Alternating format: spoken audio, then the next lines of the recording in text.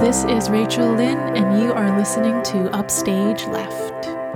In this episode, I speak with actor Matthew Maher, who was most recently seen in Will Eno's Gnit at Theatre for a New Audience. Unfortunately, that show closed after only 4 previews, which we talk a little bit about in this episode. Before knowing who he was, I kept on seeing Matt on stage, on Broadway, off-Broadway, and off in plays like Mr. Burns, Chinglish, and The Flick. And I kept thinking, who is that guy? And I guess a lot of other people must have felt the same way because he's the kind of actor playwrights write roles for. He's slated to join the cast of New York Theatre Workshop's Three Sisters, directed by Sam Gold, whenever that happens. This is one of the first interviews I did via Zoom, and you might be able to tell.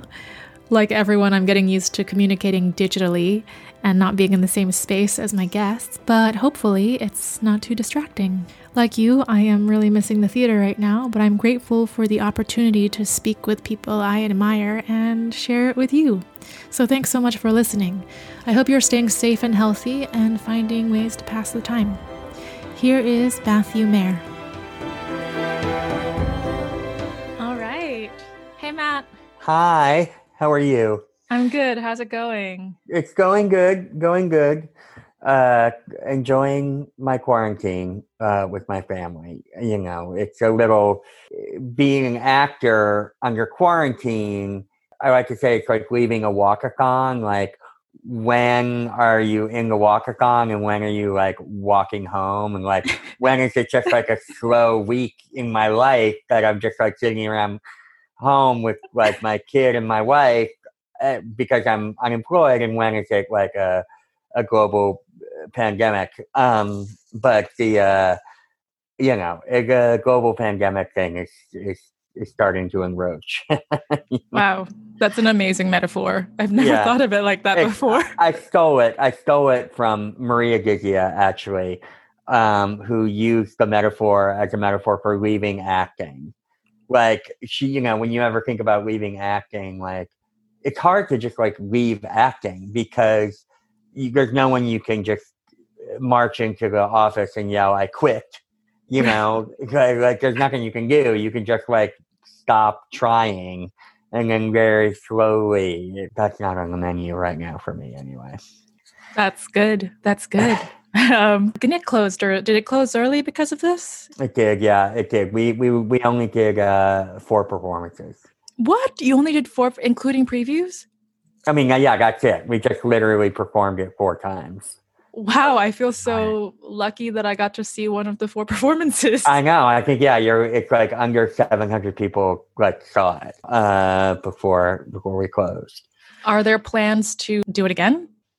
There are hopes to do it again, but I think Theatre for a New Audience, who produced it, Tafana produced it, and they are like every other off-Broadway or theater maybe in the world where it's like they don't even know.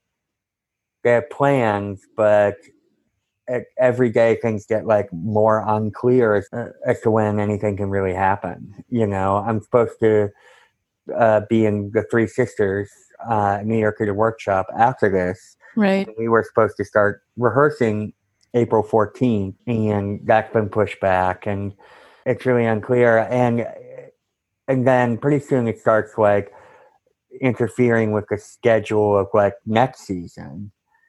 And so it's really, no one knows how they're going to deal with it. I was talking with a friend, actually, and one thing that might happen, he was saying, is that like, I mean, he's not an artistic director either, but he was saying like maybe artistic directors will have to like cancel so much or clear so much space that they will finally have time to really think about like what they really, really want to do, aside from what they like promised to do or what they're like on the hook to do. Like the break might be so big that any theaters that survive, I think, will have to really think about like what is the work that they really, really is really important to them, and just like do that.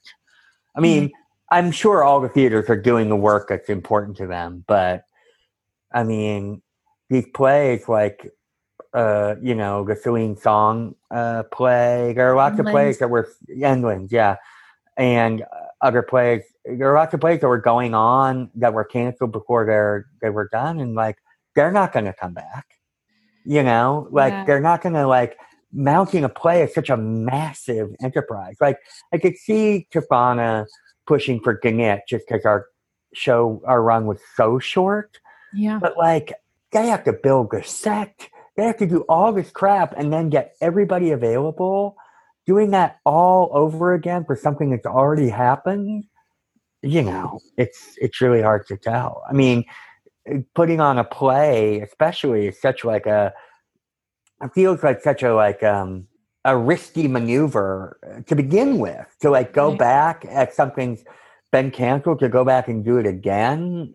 It seems. I mean, I'm glad that I don't have to make those decisions. Yeah.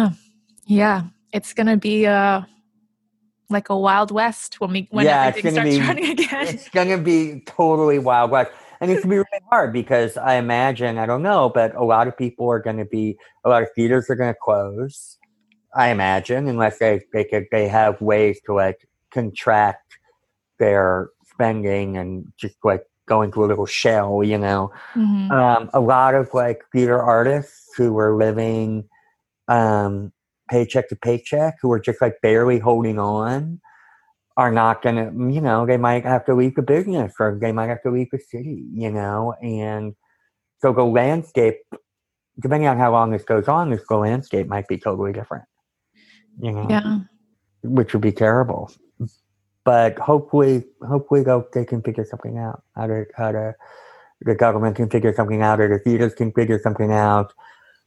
A way of like keeping the whole thing afloat. Yeah. Bail out. Bail out. It was out. Let's talk about something more positive. Let's go. Sorry to get it off. Yeah, I guess. No, it's good. I'm so glad. Yeah, we need to acknowledge the state of the world that we're in at this moment. That's right. Where are you from originally? I'm from Cambridge, Massachusetts, originally, and then I went to college at UC Santa Cruz, weirdly, which is where I went just to kind of get away from Massachusetts, and then I spent a year in Chicago, which at that time, which was the early 90s, I don't know if it's still this way, had a reputation for being a place where it was like really easy to get a theater career going because there was tons of non-equity theater. So you could just it was just easy to like plug into the scene there. And that was true. But then after a year, I moved here.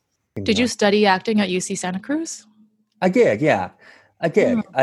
I did acting in high school too. In high school we had like a very vibrant drama department, so I sort of discovered it there as a way, mostly as a social thing, my theater department was like cool, they had like cool people, and they had like parties, and they would put on a play, and it was very romantic and fun, and cute girls and cool guys, and it was a way for me to just like engage socially in ways, because it was hard for me before that. So it started then for me, and it always has been since, like a social activity.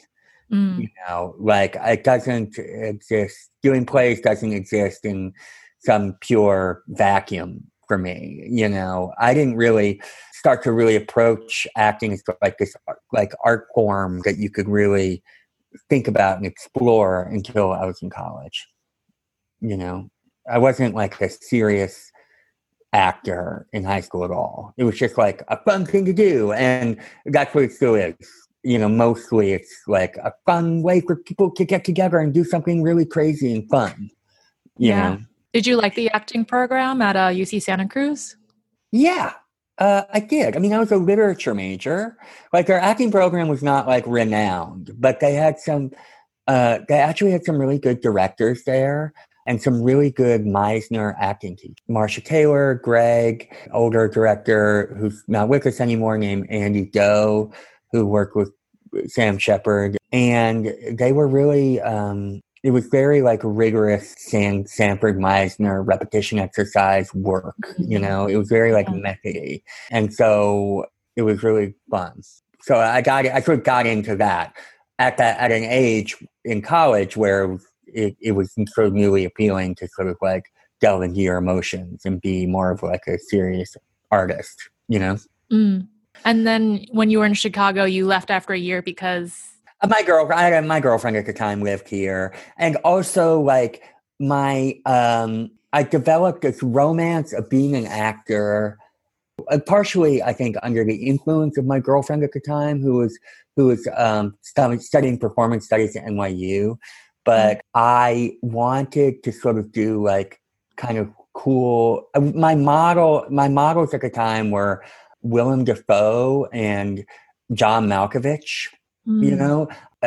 Or my idea of them, which was like actors with sort of like big personality who did really, in my mind, really edgy theater work, but also like starred in movies and got nominated for Oscars. Like they were able to like do both things, somehow their careers, like in my young mind, encapsulated like a total fantasy. Like you could be edgy and cool and do like a show at work with a Wooster group and get really involved in like a kind of a very avant-garde, involved in a very like avant-garde committed artistic scene, but also get to do like Spider-Man or, get to like exhibit your flamboyant style. Like they both have still and had back then to me like this really engaging flamboyant acting style that was both like totally like broad but also super rigorous in a way. And I just made a connection that they were like that because they did a lot of sort of downtown edgy theater, but also were able to bridge the gap and like do movies somehow, and that was sort of the career I emulated. And later on, like Philip Seymour Hoffman is like the top, the holy grail of like that sort of idea of someone who sort of somehow bridges the gap between like a deep sort of rigorous commitment into like the art of acting, but is also able to like do all sorts of things. And it's sort of in some weird way, sort of paradoxically like flip the switch, like it's so themselves in a way that they are able to inhabit deeply all sorts of different mediums or writers, or like it's sort of able to do anything. For a long time, I felt like for a while, or when I was first starting out, I was like, you want to be a chameleon, like that was like the idea of like somebody like Daniel Day-Lewis or something who like totally transforms. But I never felt like it was really possible for me. Just like the way I look and talk, it's not available. I mean, I think that's the other thing that brought me to New York is that someone like me, I felt like New York offered some pathway to being able to work a lot. Just like downtown theater in New York would accept me, and then through doing downtown theater work, which I would be able to like find a place in like New York as a whole, which is basically how it worked out. But it's so it happened. That's what happened. It did happen. That's how it happened. Yeah. That's basically that. It was sort of calculated on my part, like assessing who I was and how I was seen and how I was cast, but also like my romantic vision of what like being an actor would be. Like why would one even be an actor, which is to like hang out with cool, edgy people and do like crazy fun plays and also be famous. You know what I mean? Like both these, like somehow all these things together while sort of pursuing emotional truth, trying to have it all in some way. Describing it, I feel like I sound like a total jerk, but these were all the things, these are the ideas that sort of brought me to New York. These ideas got more complicated in my mind as I lived in New York and was working as an actor. But that was the fantasy when I was like 24. When you just said, like, when I looked at myself and what I was being cast in, did people tell you where you fit kind of? Or did you have an idea for yourself already? Right. I mean, I guess like, I have a cleft palate and a cleft lip, and I talk with a lisp, and I have, I don't really know what my presence is like, but everyone says it's like very quirky. Everyone, like, I got a lot of good feedback in college, not so much in high school, weirdly. I mean, I got along really well with my high school drama teacher, and I whatever. I did well in high school, but I didn't feel like I was a good actor in high school. And I felt like other people were really good actors in high school, and I was not. But in college and it started in college and beyond, I got a lot. I was always told that I was really good.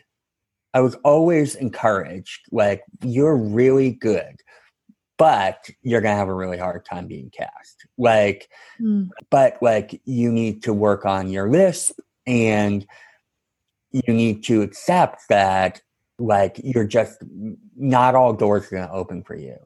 But everyone can see that you're really great, but this is the world in which you live. This is the world in which you're entering, which is like, I mean, I had one teacher of mine, Danny Shea, who's a great actor, and another teacher, Jack Zerby, another great teacher, great actor, sort of lay it out, which is like, you can't just do whatever you want. Like, casting somebody with like a cleft palate in a role, that's a choice. That's a creative choice that the director is going to make.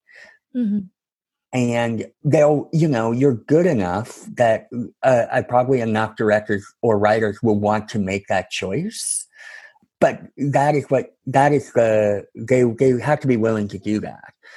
And I think in my experience, that once I work with a director or writer once or twice and we get along, that stops being a factor. Mm-hmm. I think like people stop noticing it. And the more stuff I do overall, just like in the world, I feel like the less and less the way I look, that aspect of it, the less of a factor that is. Like, I do feel like more and more parts are available to me the older I get and the more I work. Mm-hmm. But at the beginning, what is the thing that like distinguishes me from the other million people who are like starting out and don't have a resume and don't, who the fuck is this guy?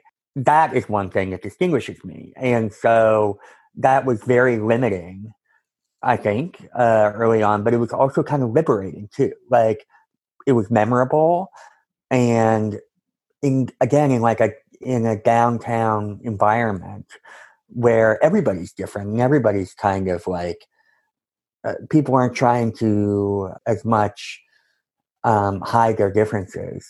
It was sort of easier to sort of get in. And then once more and more people saw me act in that environment, it became easier to sort of break into other theater companies, other scenes, other casting director offices. But it took a long time. I mean, I'm 48, so I've been here for 25 years, and I am happy with my career, but it's taken like a long time. I do see it as like, I've gotten some really good breaks, but overall, it's just been like a long, slow climb, to wherever it is I am now. It's been slow. There's been no moment where I was suddenly like rocketed to fame, like in some way. Even The Flick, which was a huge job and a huge success and did change my life. It wasn't like when like John Malkovich was in True West and like suddenly became a movie star. It's like, I'm kind of rambling. I lost my train of thought, but it's been slow. It's sort of slow. I see my career And the career of a lot of people, most careers probably, as being sort of a long, slow development process. Right. Yeah, I was just watching earlier today some clips from the Race of the Arc tattoo you want to know before in 1999. Yeah, that was the first thing. It wasn't the first thing I did in New York, but it was a break. It was a big moment in my career and in my creative development. Melanie Joseph had a few years before founded the Foundry Theater, which specializes in sort of reinventing what theater is. They just folded, actually, or they didn't fold, but they folded.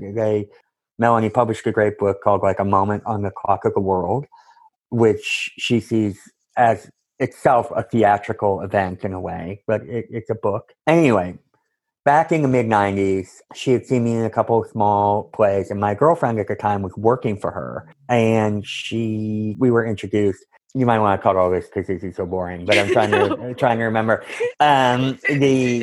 The Race of the Arc Tattoo was a one-person show written by David Hancock, and the way it was designed was you went in and went into this sort of flea market overseen by this sort of like young guy who would then run you through a presentation of all the items in the flea market.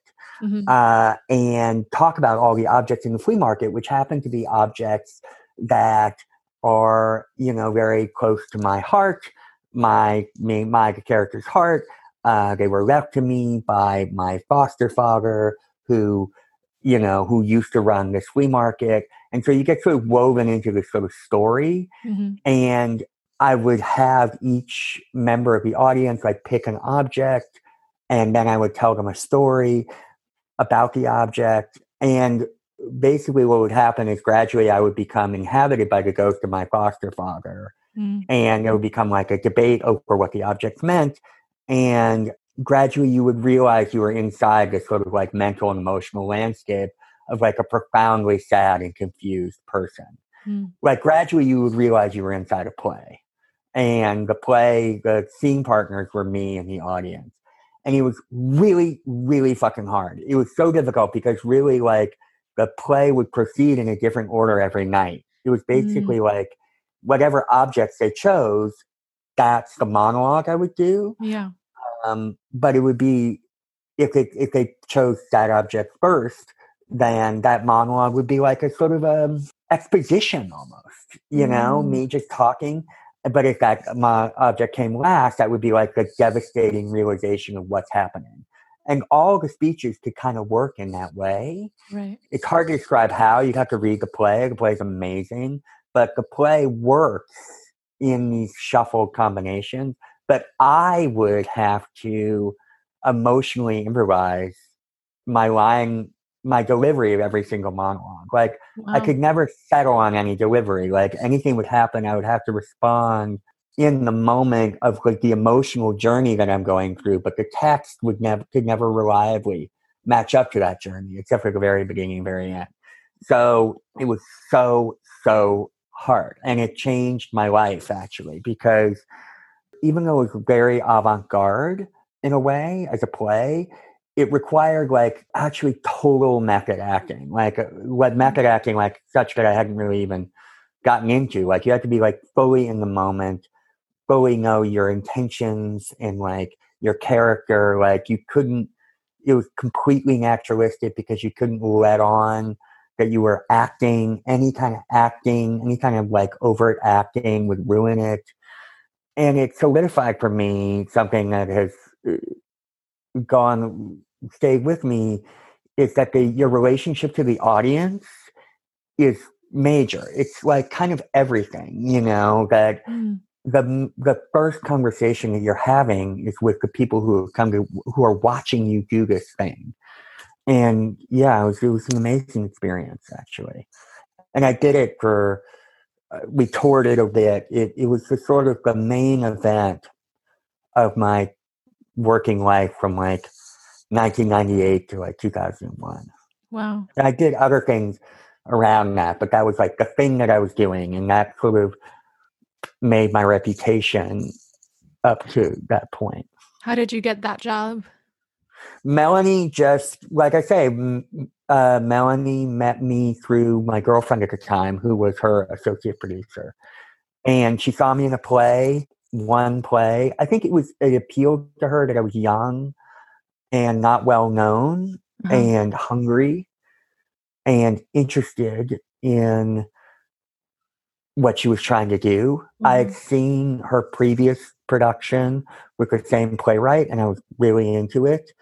And I think that, like, at that time in my life, I was willing to submit so completely to her vision and to the vision of the playwright. And that's another thing that I learned then, which is that if you can put yourself in that place of submission to, as an actor, particularly in theater, I've always done my best work when I trust the director and the writer completely and just like submit to it. I found that, like, and we talked about this in a class that you took, that if you can find out what the writer and the director are really trying to do, and you do it as deeply as you can for them, and get out of the way of that as much as you possibly can, then paradoxically, all of their choices become your choices. And like when the moment comes for the show to be yours, you take it over completely, and it becomes you, in my experience, I feel more in control. Once I've absorbed everything and the thing works, if it works, and I take it all on, then the feeling of control and like self-actualization or whatever is huge. But it takes like going through that period of time of like not just learning your lines and the blocking and all that stuff, but really like deeply understanding what it is they are going for and absorbing that, and like being the person who is going to do the thing that they are going for, which includes like tone and vibe and humor and rhythm and all that. Yeah. That is something I learned during that show. Wow. Did you have to audition, or she was just like, hey, you do it? Yeah, she was just like, no audition. She was just like, you got it. And I was like, wow, Jesus. It was and it was exactly what I thought it was going to be. Like, I had like a fantasy of like winning an Obie. I mean, I had just moved to the city a couple years ago, and I saw all these cool downtown people like David Greenspan or whatever winning Obies, and I was like, I want to do that. And when this came along, I was like, this is that thing that is going, introduce me to that world, or give me that sort of recognition and provide me with that sort of creative experience that I was looking for. And yeah, it sort of fell into my lap. I mean, that's also happened before. The Flick, Mr. Burns, a lot of my relationships with writers and directors that have meant a lot to me, Ethan Lipton, did not come through auditions, but just come from like being friends and sort of just stepping into their work. That's amazing. And so when you landed in New York, did you have these relationships already? How did you find these people to build your network? Oh my God, it was a nightmare. I mean, well, like I say, my girlfriend introduced me to Melanie. So are you still friends with this ex-girlfriend? I am actually. She was a big, we long since we broke up, within 9 months of my moving there, but we stayed friends. I mean, it's been a long time, so we haven't been so in touch in the past, 15, 20 years. But at that time, she introduced me to Melanie Joseph. And that Melanie was the big figure of my, through her, I met a lot of the people who I would know in that time. But, before that, I would go, I don't know if they still have Backstage magazine now. Yeah, they do. I would buy Backstage every week, and I would circle things and I would send my headshot and resume around. It was by doing that I got involved with a long dead theater space called Toto Kannada on Ludlow Street, run by Aaron Bell, who used to do crazy plays, and he would put on like Shakespeare plays. And he introduced me to Kirk Bromley, who was a verse playwright, still working, he's still around. And Kirk and I and a few other of his favorite actors, we made a theater company called Inverse Theater that would perform Kirk's plays. These sort of like really long riffs on Shakespeare, these really sort of funny and inventive, sort of epic plays that were like 4 hours long. Wow. And people either loved or hated. And it was really fun to do. So that was through like Backstage magazines. I mean, that's what I would do. For years, for years, I would just go through Backstage and I would go through like the casting director. There was like a Ross Reports. They still have Ross Reports, where it was like a listing of all the casting directors, and I would just do like massive mailings to all casting directors. And that's how I did it. For years. So much postage. And it was through, but The Race to the Architect 2 was at PS 122, and it got a really good review in the New York Times. And as a result of that, I got cast in Bringing Out the Dead, which is a Martin Scorsese movie, which was the first big movie that I did. It was like one scene, but it was a big deal. And then I did a small film. It was directed by a friend of Kevin Smith, but it was this really crazy, weird movie called Vulgar. And I got back through Backstage, and through them, I met Kevin Smith, who was a really big deal with it. I mean, he's still famous, but he was in the late 90s, he was like a huge deal, and he cast me in Dogma because of that. And so it's just sort of it just slowly started to piece itself together. And then right after Race to the Architect 2 and right after the Obie, weirdly, totally dead. Like I didn't work for a year. It was like nothing. Because an Obies are great, but they don't do anything for your career. It's this beautiful thing to get, but it didn't actually like help me to get work. And then somehow I got cast in The World Over by Keith Bunin at Playwrights Horizons, and that was my off-Broadway debut. Wow, that's amazing. And then right around then, I through Michael Friedman, the late great Michael Friedman, who was the musical director of a musical by Maria Irene Fornes called Molly's Dream, which I did at Soho Rep with Daniel Auken. Through then, I joined the Civilians, the theater company Civilians. And Civilians and Club Thumb are the two sort of off-Broadway theater companies that I've done sort of the most work with since then. So in those times when you didn't have work, the year after Race of the Architect 2, what did you do to get yourself through those times? For a long time, I had a day job. I was an office manager at a graphic design studio in the West Village, which was fun. God, it was really hard to not do that when I finally quit, because it was fun to have a place to go. And a lot of the stuff I was doing back then, rehearsed at night, because it was off Broadway and nobody was making any money. And it was fun to have a regular job. And then during that tough time, I was a teaching artist, for a bit. That was hard. I was not good at that, but gradually, and then I would get a TV job here or there, again, often it's a crazy person, somebody mentally handicapped or totally insane. I went to high school with Ben Affleck. And Matt and Casey, and Ben cast me in Gone Baby Gone.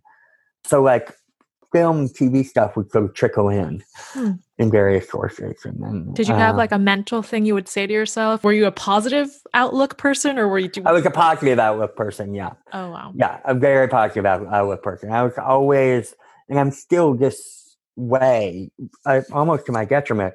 But I'm always it's going to happen. It's always going to happen. I do always think during the lower moments, I mean, I had a very low moment in my mid-30s where I realized, like, at that time, in my opinion, and I won't be specific, but I really didn't feel like there was very much good theater in New York at that time. There was a time, I'll contextualize it this way.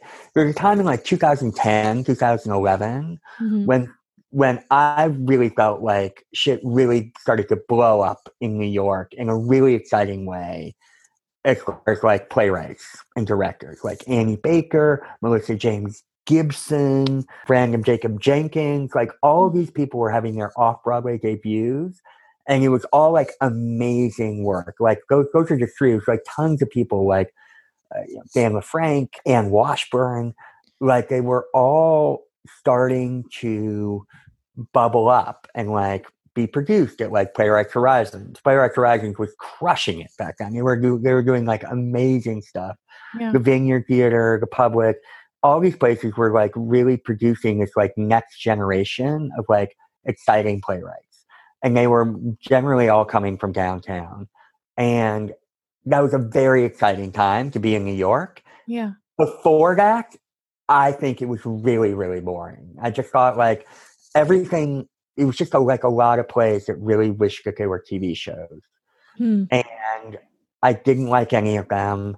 And I didn't see a place for myself in them. Like I hated them and wanted to be in them. Like I want to be in that club, but also felt like angry and excluded. So I went to LA and I wasn't making enough money and wasn't doing enough film and TV. So I went to LA and like did my darndest to like try and break in there. Yeah. For like almost a year. And I didn't work for that year.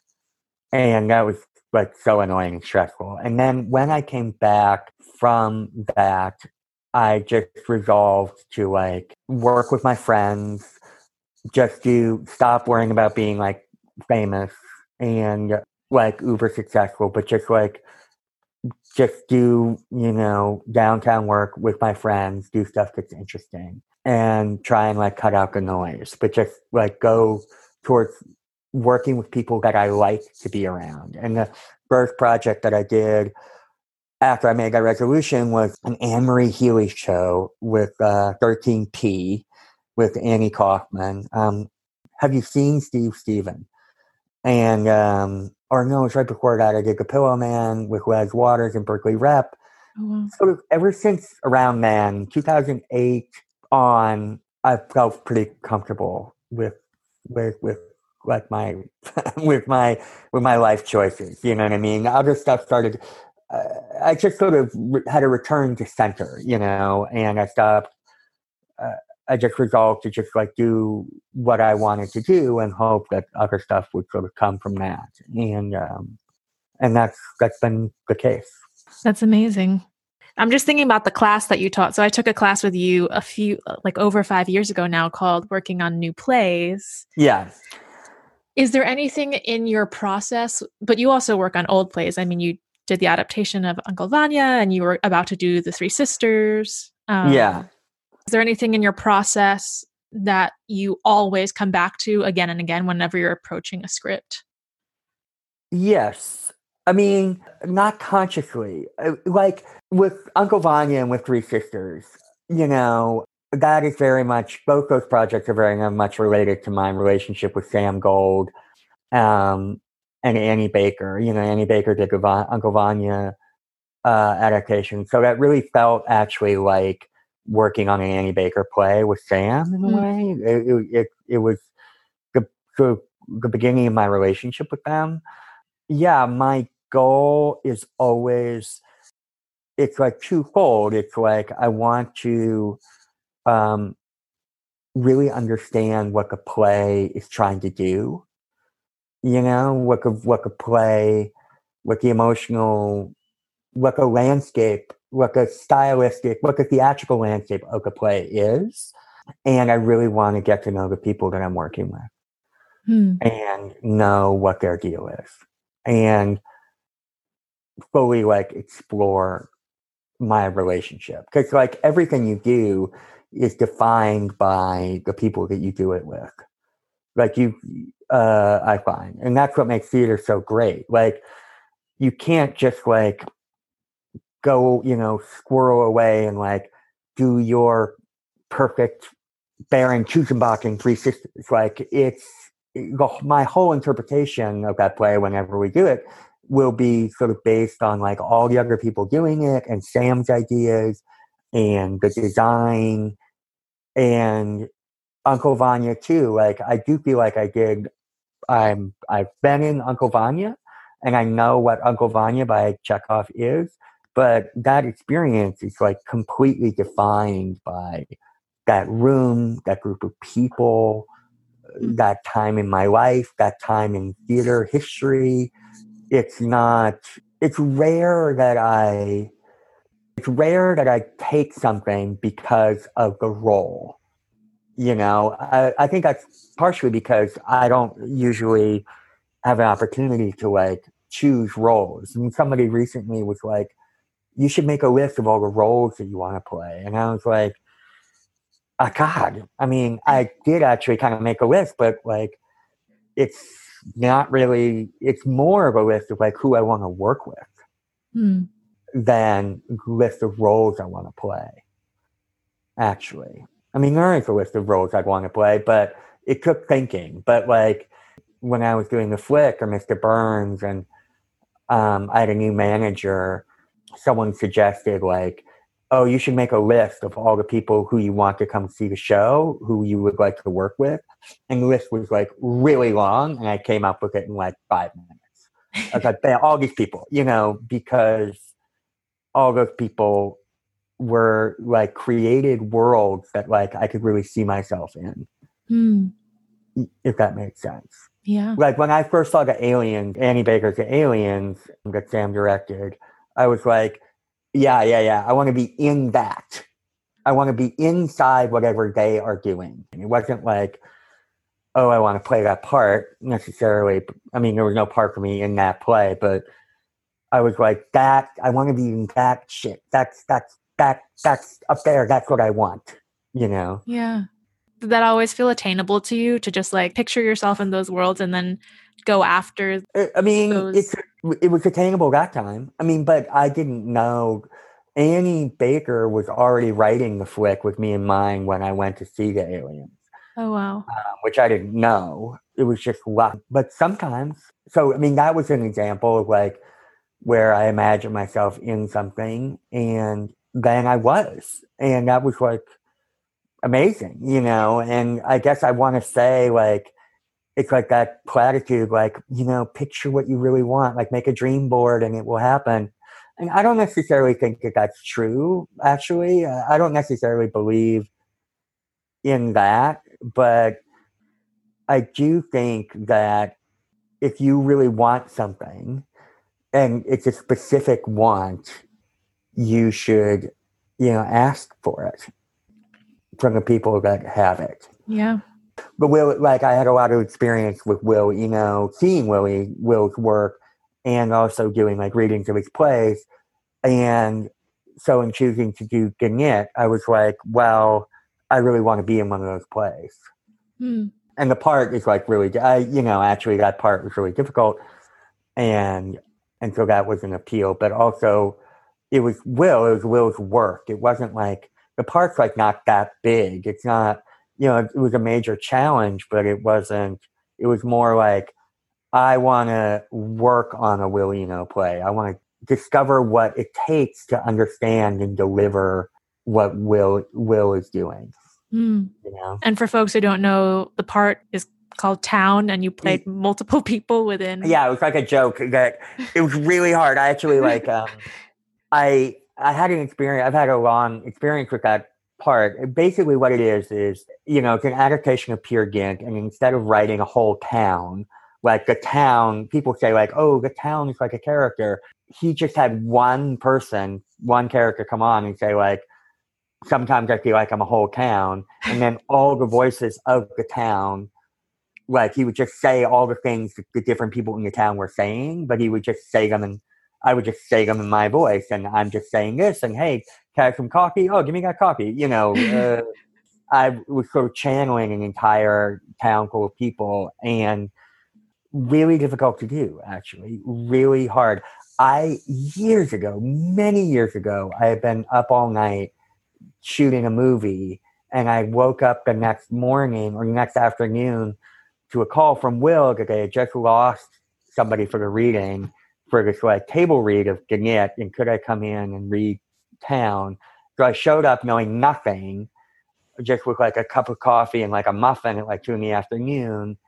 And he was like, this is the part, this is not one person, but you're playing as one person, but it's actually a whole town. And it was a different director. Actually, Sam Gold was directing the reading, who did not direct. Oliver Butler directed the production that was just canceled. But anyway, so it was a long time ago. It was like 2010. And I crushed it. It was like amazing. Like, I was so good. I mean, I was so good. I like nailed it. It was like the funniest thing that I had ever done. It was like my best work. And then the years pass, and they do the play in Louisville. Danny Wallahan does it. He's amazing. Everyone says he's amazing in it, and I'm like, oh, well, of course he's amazing. He's an amazing actor, but also that part is so funny. And then I guess a workshop happened, and Danny was not available, so they got me. And I was like, oh, great. This will be like the easiest thing I've ever done. I'll just breeze in there and just like, show my genius. And it was awful. And like every other reading I did after that, like it was just so hard to do right. And I was just so in my head, and I was like, why is this so difficult? I'm losing my mind, and I'm like a terrible actor. And just always I would pull it together just in time for the reading. And I felt that way with this process too. Like I was like, I've worked on this character so much, but I still have no idea what I'm doing. What would you do to kind of get into the character or like find your way into it? I hadn't really figured it out before we got canceled. What I discovered is that I sort of discover this all the time in everything that I do, that every time I want to make like an acting choice, it's wrong. I discovered it in Race to the Architect too. I discovered it in The Flick. It often comes up in Anne's work. It comes up all the time, that every time like I have an idea about like an acting choice, like, oh, this guy wants this, or this is what I'm thinking. I'm going to show the audience like, what I think the character wants by like with this acting choice. It ruins it. No one wants to see your acting choices. Like no one want to hear the play. And if you can just like do the play, then that's your acting. And actually that's a lot of acting. And that was the case for Town, probably the most of any part I've ever worked on, where I just had to like radically keep every day Will and Oliver would be like, it's just great when you just say the lines. Just say the lines. And I went up to Danny Wallahan, who's a friend of mine, and I was like, so it worked? How did it work? Did it work? And he was like, honestly, easiest job I've ever had. I just stood there and said the words, and like people would laugh, like the laughter would just come rolling at me. And I was like, Jesus Christ, okay, I guess. But every time I would try to make it funny, no laugh. Every time I would try and put like a comic spin on anything, no laugh. But if I just stood there and talked and said the lines exactly the way they were written and just said them with a certain amount of honesty, which is what Will is asking for every day, then it would work. But it was like really hard. And it's exactly what we were teaching in that class, which is to like just be yourself, try to find a way to like figure out what the playwright wants, and then just be yourself, be your honest self, and deliver the playwright's lines. Deliver the playwright's vision while being yourself at the same time. And I had such a good time teaching that class. It really clarified like my own process for me. Yeah. It's so fucking hard to do. It's so hard. The better the playwright, the more difficult it is to sort of renounce yourself in service of like someone else's idea, But I feel like I started to find it in the last couple shows. I had a great time. I think the audience did too. Yeah, I mean, they were nice answers. Yeah. Anything you wish you had known when you were starting out? One thing I wish that I had known is that if you're ambitious and want to make things happen, I think the following idea is actually not that original now. I think more people know this now than knew it when I was young. But the people who are going to make your career are not the people who are farther along than you in their career. Like, I spent a lot of time trying to work with directors and writers who were already famous. Mm. And those are not the people that are going to help you. It's the people who are next to you, the people in your theater company or who are doing your internship with you. Those are the people that you need to connect with the most. It's the people who are with you where you're at. Everyone who I've worked with and who I've had lasting relationships with are people who I already knew before they got big and then brought me along when they were big, basically. So it's you young actors out there, don't waste too much time trying to get the attention of your bosses, but try and find the people who who you like, who you think are cool, who are your age or your station or in your place, in the same place in your career, because those are the people that are gonna be your whole life, really. All right, that was my conversation with Matthew Mayer. If you like the show, please follow us on Instagram, leave us a 5-star review, or share the episode with a friend. There are a lot of exciting guests coming up that you're not going to want to miss, so stay tuned. Thanks so much for listening.